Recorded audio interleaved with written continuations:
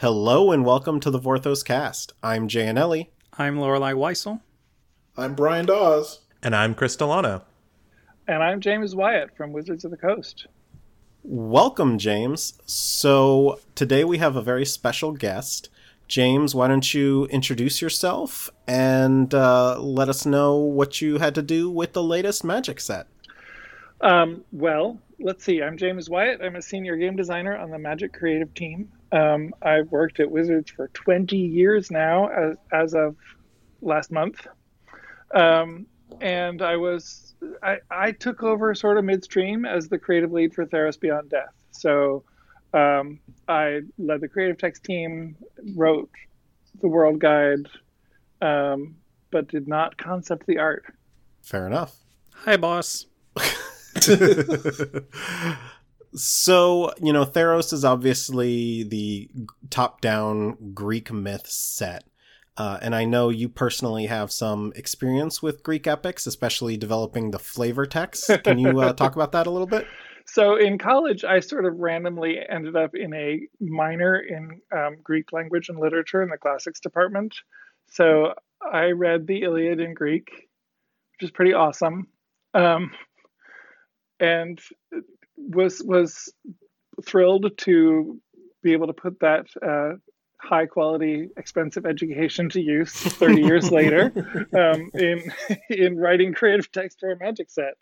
There's a cycle of commons in the set that have excerpts from the Caliphaea, Theros' answer to the Odyssey, that are written in an anglicized version of Homeric hexameter. So you see the rhythm of the lines in there that makes me so ridiculously happy that the editors let me get away with crap like that.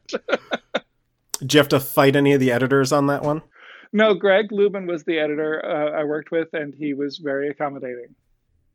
I do have to say, full disclosure for listeners, I was on the creative text team with this set, so I worked with James. James, I do have to say, it was terrifying having to make up Greek names and flavor text and stuff with you on the set, because I'm like, oh no, am I doing it right? You did fine. You did just fine. Thank you. Yeah, I was really happy that the Caliphaea got in there. I think there was another one, right? The Cosmogony, maybe? Yes.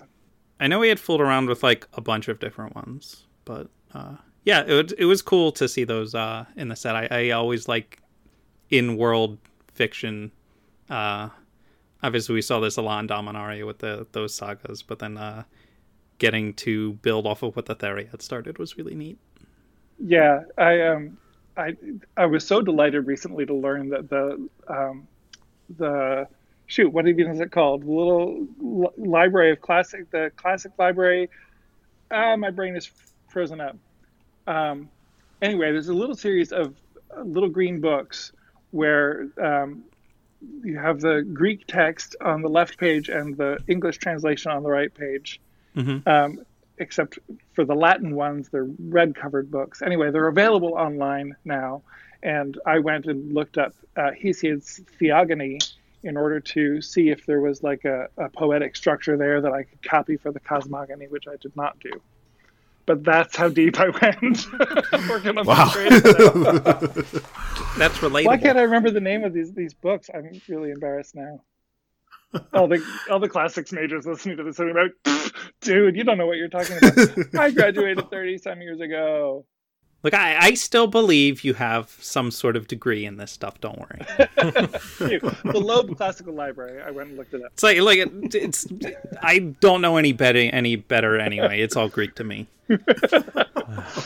Somebody had to say it. I'm glad we got it over with early. Oh, I am the queen of terrible jokes.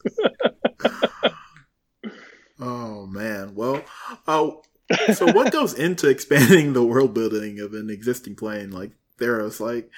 I've got to imagine it's a ton of trying to make sure that you hit everything that you miss, right? It is a combination of trying to hit everything that, and when we get to actually developing the set, trying to hit everything that is awesome about the essence of Theros, and then what didn't we do? So a mixture of hitting the most powerful resonant notes again in a way that doesn't feel repetitive.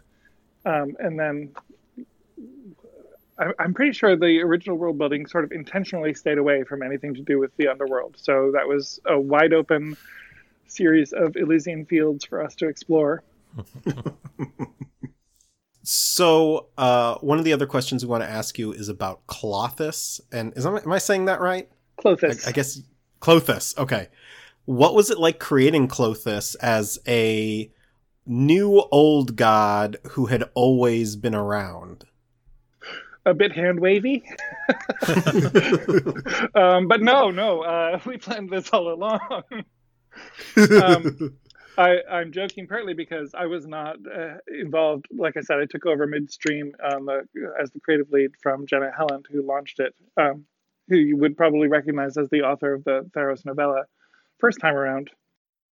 So she worked with the art directors and concept artists to make Clothis happen. But a big part of it was sort of figuring out what the gap in the pantheon was, and why there was no god there before Xenagos came along, and what the role of this missing god should be. Yeah. So, it's funny you're joking about, we planned it all along. But one of the questions I've seen a lot of people ask is the journey into Nick's key art has a broken statue that looks a lot like what Clothis ended up looking like. Did you all take inspiration from that for her design? Honestly, I'm not sure. I would love to say yes. I hope that it's true. Let's say yes. You heard it here, folks. It was destined to be that way. Yes, exactly. Some of the best things you can do is just claim credit for it after the fact.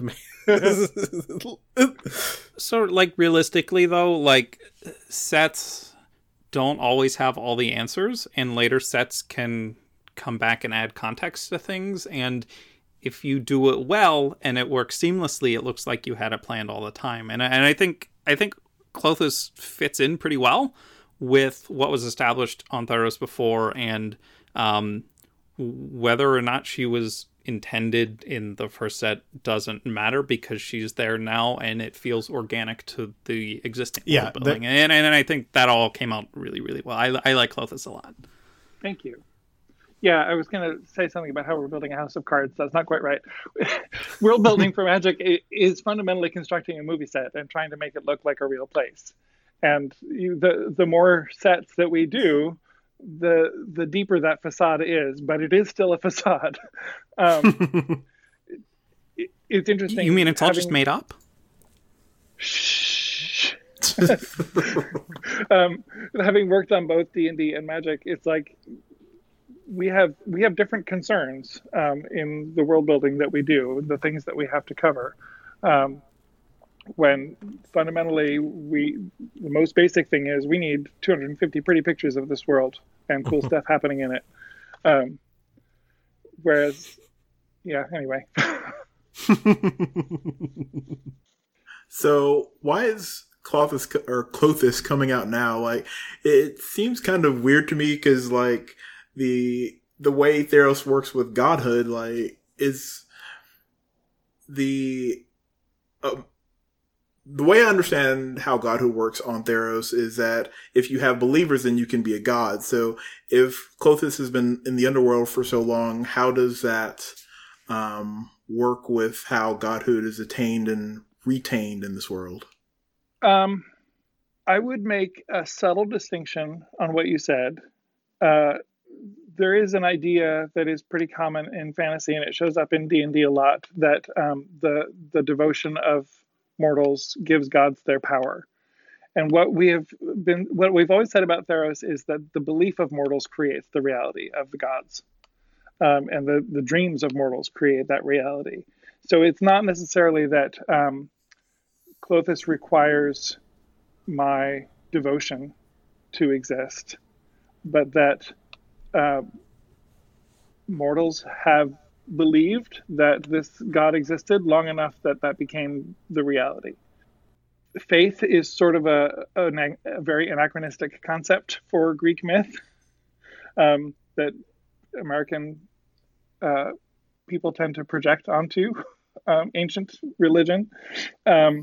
Even though she's mostly forgotten, the story of her existence and her coming to be as one of the first gods, actually, she and Crufix were the first two deities to take on reality in this world.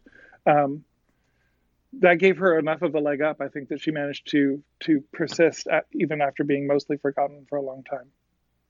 Does that make sense? I'm just kind of rambling at this point. No, it makes a ton of sense because that distinction is important and really key, especially for me. That it makes a ton of sense, and I like that explanation, to be honest. Yeah, the idea that Clothis and Crufix are like these, even among the gods, kind of primordial gods, was something I really liked when I read the World Guide, and it really resonates with Crufix has a line in the one short story about him and about how he doesn't even know how he was created. Like he knows like everything on Theros, but like there's this back end that like he cannot penetrate beyond, and it's like literally because there wasn't godhood before then. And then like I think that's like again another one of those details that is added later that like fits in really neat with something from before. I think it's kind of fascinating that if Crufix and Clothis being kind of mirror, like not really mirrors, but the concept of a god of mystery and a god of destiny, sort of that god of uncertainty and the god of certainty being these primordial gods being represented. That's a really cool sort of duality there. Yeah, I think that's exactly right.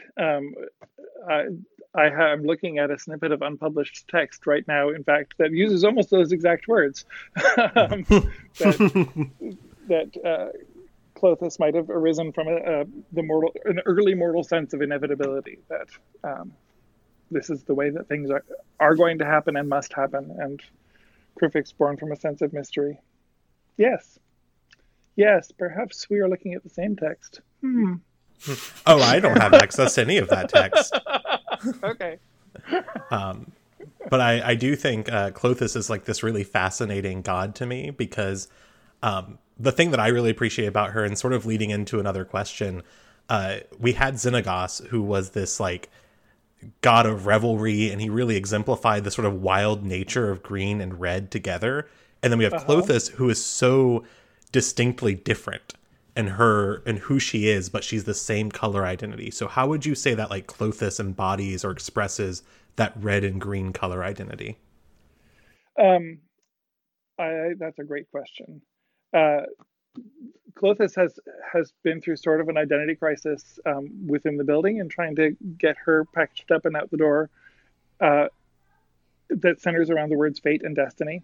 I ended up having a long conversation with Mark Gottlieb on the design side about this, because he was arguing strongly that fate is not the right word to use. We've seen the fates in Theros before, and they were black-white, the triad of fates, and one or two other cards, I think.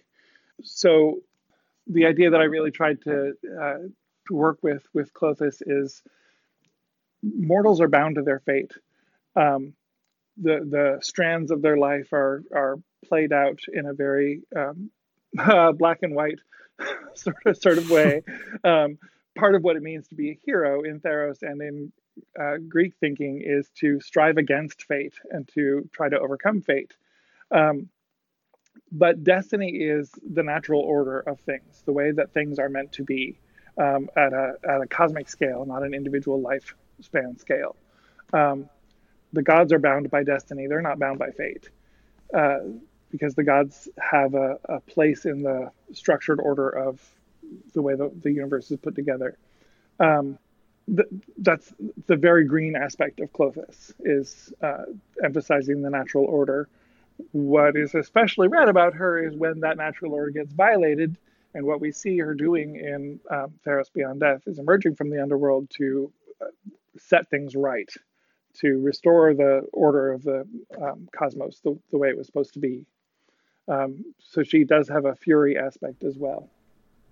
She big mad. Yep. Yep. So you touched on this a little bit already, but can you talk about the relationship between the Titans that we see in the newest Theros and the elder gods like Krufix and Klothys, and then the rest of the pantheon? I can touch on that a little bit. So again, it sort of stems from this idea that what mortals dream and believe and fear and hope and long for takes on reality in the divine sphere of Nyx. So the Titans, which we didn't see in the first Theros block, they are a new addition to the mythology, but they're old. They've always been there. They represent, if you imagine the most humans in their most primitive state, the things that they observe in the world around them and fear. Titans are largely born out of fear. They're creatures of utter chaos, and they stand opposed to any mortal efforts to build civilization or order. They are like the Titan of Death's hunger, death being this awful, terrible, primordial force, a fearsome thing in the early mind. And Uro, the Titan of nature's wrath, is the incarnation of natural disaster, like more wild and uncontrolled than we see Keranos and Thassa in the fully developed pantheon of gods, as similar forces, but not so primal and chaotic. Let's see. So that's the Titans. Then you have Krufix and Klothys, as I was saying, sort of growing out of this a maturing human sense of not just the fear of the chaos of nature that I can see around me, but beginning to wonder about purpose and meaning and identity and destiny. And so Klothys growing out of that sense that there is an inevitability to existence, and Krufix growing out of that sense of wonder and awe and mystery. And then the rest of the gods sort of represent principles and orders and natural law that you can start to think about once you have a sense of mystery and a sense of destiny. So they're sort of the next developmental stage of mortal imagination, in a way. Yeah, something like that. No, that's good, because I think that brings a new structure to the pantheon in a very interesting and organic way, as opposed to kind of this flat structure. Krufix is this mysterious god that's a little more powerful than all the others. But I really like the way that layers on with the power of Theros, from the base fears to assigning meaning to the world to that being refined with future god generations, I guess. Yeah, and I think you can make a distinction too between the 5 monocolored gods and the rest of the pantheon, the other, I guess, 8 once you've eliminated Krufix and Klothys, where like Heliod as the sun god and the white aligned god, you can see in each of the multicolored white gods some aspect of Heliod's principles of order and justice in society, but taken and applied to mortal life more directly. So if Heliod is justice, then Epharra is justice brought to people and enacted in codes of law and ordered society and the polis, like that. Thassa, just as a side note, Thassa I love because I've gone through and recorded what each god is the god of. Thassa has the most domains associated with her. she's got like a billion here that I'll read off in a future episode. We're not going to waste time going through all that here. It's because blue is the best color. Whatever. I'm feeling really bad for Nylea, because Nylea's got like two little like demigods underneath her, or not demigods, like the two color pair gods underneath her, because Krufix and Klothys are primordial. Yeah, true.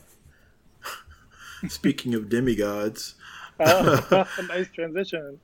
yeah, can you talk about them? Because like I love the departure that from Greek mythology, that in Greek mythology most of the demigods were born of the gods having relations with their human worshippers, and I kind of appreciate that they aren't like scamming or honeypotting humans anymore. So.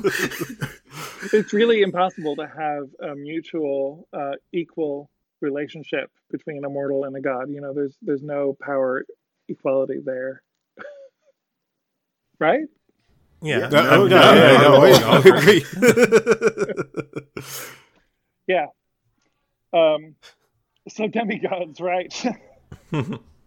Yeah, it's so like, what was the thought process behind like making them the chosen and making them the proxy of the gods in this war on Theros? So it ties into the underworld theme, because these are all figures from history, people who have died and come back. But so again, honestly, this is a place where I picked up after Jenna had gotten the ball rolling, and I can't speak to what her thought process was, but fair enough. The concept of a demigod, of a mortal who's got a special favor from the gods, is pretty important to what we think about in Greek myth, and something we didn't touch on before. So this was an opportunity for us to get in a couple of figures like Calliope, the mariner, that we had talked about before, but hadn't. There was no way we could put her on a card in the first block. And a new way to play around with the devotion mechanic a little bit too. Yeah, so you did just mention that they're all dead. So not to put you on the spot here, but you killed Anax? So my recollection, and I might be wrong, is that Anax ended the Theros novella like mortally injured. But yeah, he did die after that. Fair enough. Yeah, that's a question I've seen a whole bunch, because his fate was kind of left undecided. He got carted off the field, so that's right. good to hear. They got carted off the field, and then other things happened, and no one bothered to check back in with him. Some pretty big other stuff was going on, So you hit a lot of Greek hero and demigod tropes this time around. Are there any other demigods or heroes from Greek myth that you would want to tackle to make a magic version in the future? For instance, I think Lorelei mentioned Heracles or Hercules seemed to be a big one that doesn't have a direct parallel yet. Yeah, that's interesting, because we've got several of his labors represented on cards, but not him. Yeah, I'm trying to think why we haven't done him, but or you can simply say that, hey, we're saving that for the next Theros set. So I'm pretty sure the next Theros set we will do another pass through. I'm personally curious about the rest of Siona's crew, the rest of the not Argonauts, who they are. They're called my polycule. Wow. I want to see the ships like the Monsoon and the Pyles. Oh yeah, that would be cool. Did we get an Odysseus? Calliope. Okay. Calliope's the Odysseus equivalent. Yeah. Okay. I think we need Kiora to come back and steal the monodent, so Thassa has to get another weapon. I think it should just happen in a supplemental story, like after every Theros set. Like Kiora just comes back and steals it. And steals something from Thassa. Wow, how did you know we were doing that? Well, you see, James, I know a lot of things about the future that I'm not allowed to talk about. Yep. Welcome to our world. So, Chris, this one's yours. Yeah. So James, at like the start, you mentioned that you worked on D&D, and I know you wrote a lot of the plane shift, or you wrote all of the plane shifts and like the Excellent Adventure. I didn't write the Excellent Adventure. You didn't write the Excellent Adventure. Oh, no, that was Chris Tulloch and I think his wife Kat. Well, yeah, and we're not giving you credit for it. Yep, no more credit for that. That goes to someone else. That's right. But you have worked on D&D a lot, and we've been playing a D&D game on the podcast for the last couple of weeks. Awesome. I approve. On the last episode, the crew fought a Minotaur, and we sort of noticed that there's kind of been a big tonal change in how the Minotaurs are handled on Theros in this set. They have their own city. They're not really as... they're much more sapient, as I guess a way to put it, than they were in the original set. So, like, what's going on with that? What was the thought process beyond that? This is a case where I actually can speak to the thought process, because it wasn't mine, but I was there. So the first time around, for the Theros concept push, we got artists to say, okay, here's Minotaurs, and we got a couple of Minotaurs. And the creative team did not anticipate the number of Minotaur cards that would come out of design. So suddenly we had these creatures with very little to differentiate one from another, no culture to speak of, basically monsters, and we had, I don't know how many cards in the three Theros sets.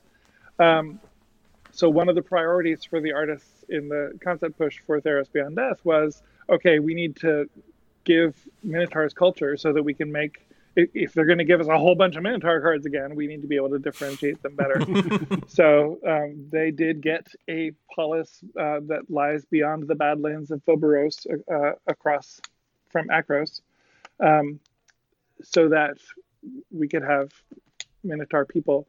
The idea is they're still remote, and people in the human polis don't see them very much, but they're there. But the savage bestial Minotaurs still lurk in Phoberos, in the canyons and stuff. So you can fight them too. I'll make no comment about how savage the Minotaur that they fought was. Well, it's not savage anymore. I took care of that. It's quite peaceful now, actually. And then y'all just left it out to rot, too. Oh. I'm a golem. What do you expect me to do with it? It's up to the leonin and the human to eat it. Oh, wow.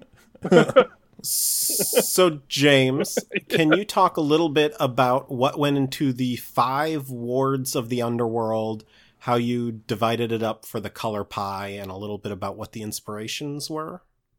I can talk a little bit about that. Yeah. I mean, we looked at the range of ideas of the underworld that do show up in Greek literature, and some stuff that's been sort of accreted on around it. But so you've got the Elysian Fields, where the heroes get to go, and you've got the bleak monotony of Hades that most people endure. We tried to structure them around the colors in a sort of punishment fits the crime sort of way, so that you get the people who were fighty all the time ending up fighting in the underworld in a big arena, and a watery place where memories go to drown, and stuff in Nerono. And yeah, I think that's all of them. Yeah. That should be 5, something like that. Yeah. All right. So the last scripted question we have for you is the most important one, and that's the one Chris wants to ask you the most. So this was definitely on my mind a lot when looking at the set and playing with the set and planning sort of a D&D adventure around it. What's up with all these goats? Can you say more about that? Well, I mean, like the Woe Strider comes with a goat. The Discordant Piper dies and leaves a goat behind. I'm just thinking, like, there's a lot more goats than in a normal Magic set, right? That's because Theros is the greatest of all time. Oh, God. Well played. Look, Well played. Chris, the mortal realm is scary. Ghost Rider needs a travel buddy to like hang out and make sure like he stays safe. You know, it's just you just go with your friend because you're scared because it's all bright and people are stabby. And then when you kill a zombie satyr, they become a goat. That's exactly how that works. I need to look at these cards now because this is crazy. It's two. It's just these two cards? This is what you're concerned about? Yeah. I just want to let you know, like, the Discordant Piper showed up in our D&D game because I'm just so fascinated with this weird satyr zombie that leaves a goat behind. And I won't speak to whether or not the Ghost Rider shows up, but we'll see. There's a couple more games left. So I thought I knew the answer to your question before you asked it, but now I'm looking at these cards and I'm like, what is up with all these goats?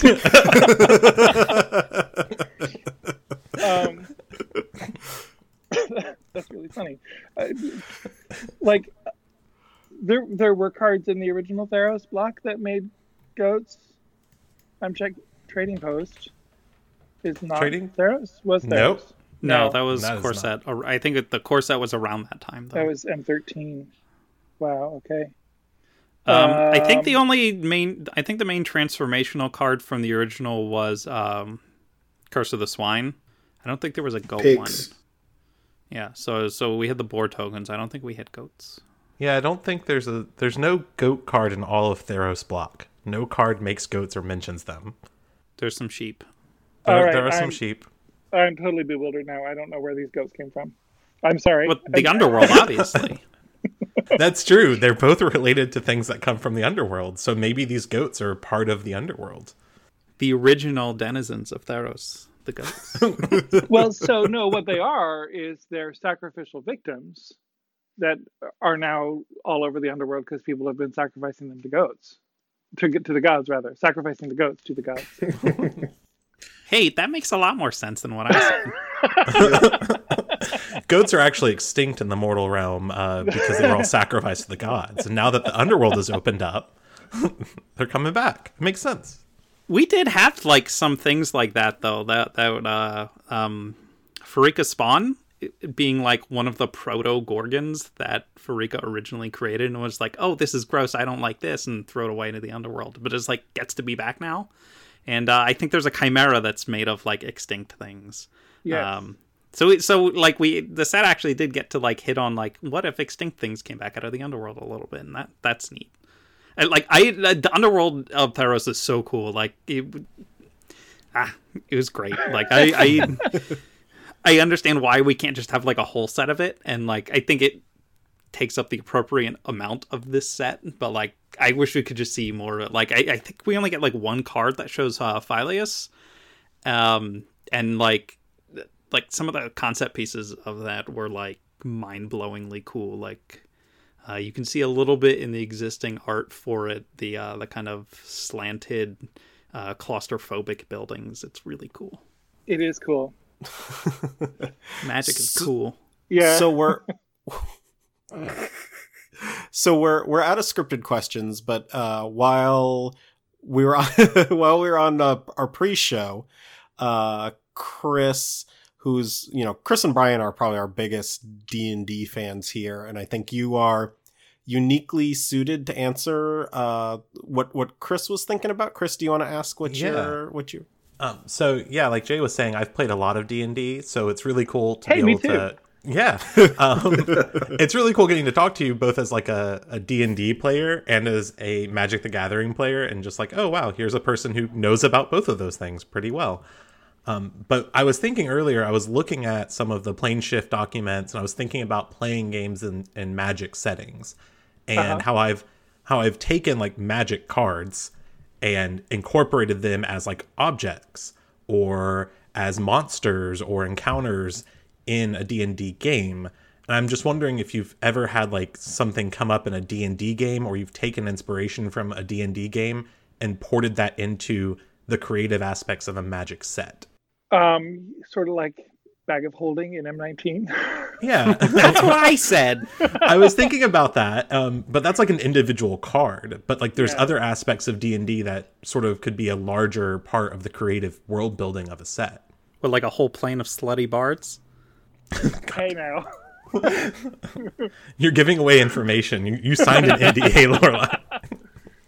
So I'm thinking about the upcoming Zendikar set a little bit because my first project when I moved from the D&D team to the Magic team, one of them was working on the Zendikar art book, which I dove into pretty much as if I were writing a D&D campaign setting book. And then I wrote Planes of Zendikar to put in the rule stuff that I couldn't put in the art book. So Zendikar definitely feels like a very D&D world to me. And I think that I'm not the only one who feels that way. And maybe next fall you might see some elements of that. I am seriously so excited for Zendikar, just in general. It's good. Hey, you did an awesome job on the creative text for that set, by the way.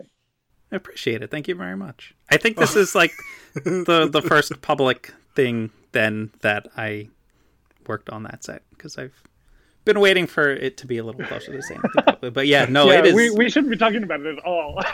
Really, yeah. What's Zendikar set? Well, I think Mark Rosewater has come out and said that they're trying to recapture that feel of the original Zendikar again, or something along those lines. And Zendikar is definitely like a D&D world, so I see that a lot. But I see aspects of D&D in Theros too, with like the gods having their own sort of demigods, which makes me think of like a cleric or a paladin in the D&D world. And they're like their different domains and things like that, or sort of the gods that they are following. For sure, I think there's a lot of overlap there. I'm trying to think about other Magic sets that I worked on, and whether Ixalan. Mm-hmm. I think I probably built Ixalan more as a D&D world. Like, I drew a map, which we actually made into a real map, which we don't usually do for Magic Worlds. So it was so exciting. God, who's the fellow? Jared Blando? Yeah. To have like the Ixalan map happen, and then 2 sets later have the Dominaria map happen. To have the Dominaria map, like, that was so exciting. As at that point I hadn't been contracted for anything yet, so I was still very firmly in the community fan base part, and like having maps was like the most exciting thing. Yeah. And then we got it for Ravnica too. Sort of, for the 10th. Yeah, sort of. You had a creative burst of 3 maps, and then let's not anymore. That was a lot. How do you really map Zendikar anyway? I've tried. It's hard. So we are coming up on our time here for you, James. Is there anything about Theros you'd like to mention, or anything else you'd like to talk about before we look to wrap it up for today? I should have thought of that before we started talking. It would have been good to have some idea of anything I might want to say. But no, I Theros tickles me. The creative text throughout the set, I think, is just great fun. Not just thinking about my own weirdnesses that I put in there, but the team did a great job. And I mean, my weird messes too. Yes, exactly. What about, say, your favorite bit of world building from Theros?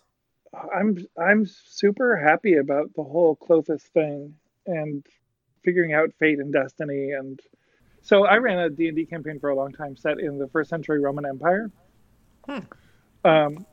Because in addition to being a classics minor, I was a religion major and studied early Christianity extensively.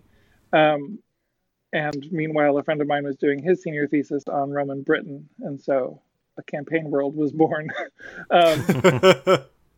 But that idea of fate being a thing that you need to escape was a really prominent religious theme in 1st century Roman world.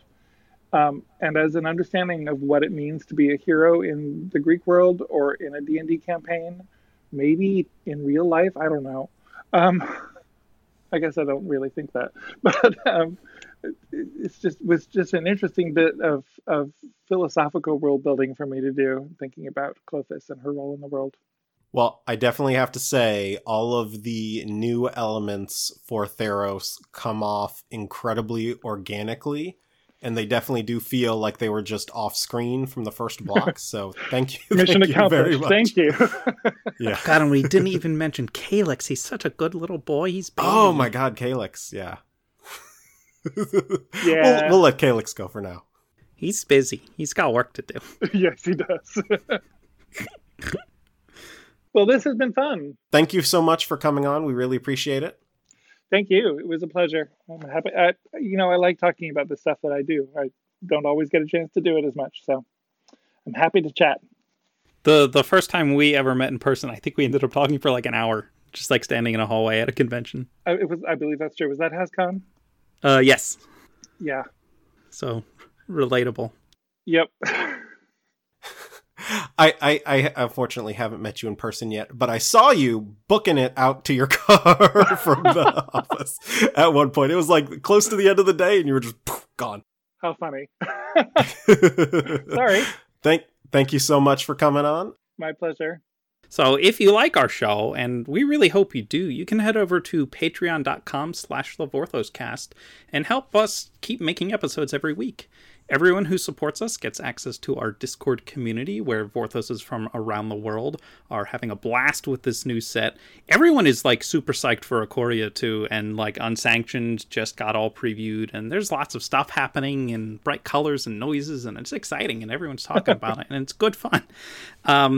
So if you want to be part of the Vorthos cast community and help support us, we greatly appreciate it, and thank everyone who keeps this show running and lets us keep doing all this goofy stuff every week. Thank you all for listening. This has been the Vorthos Cast.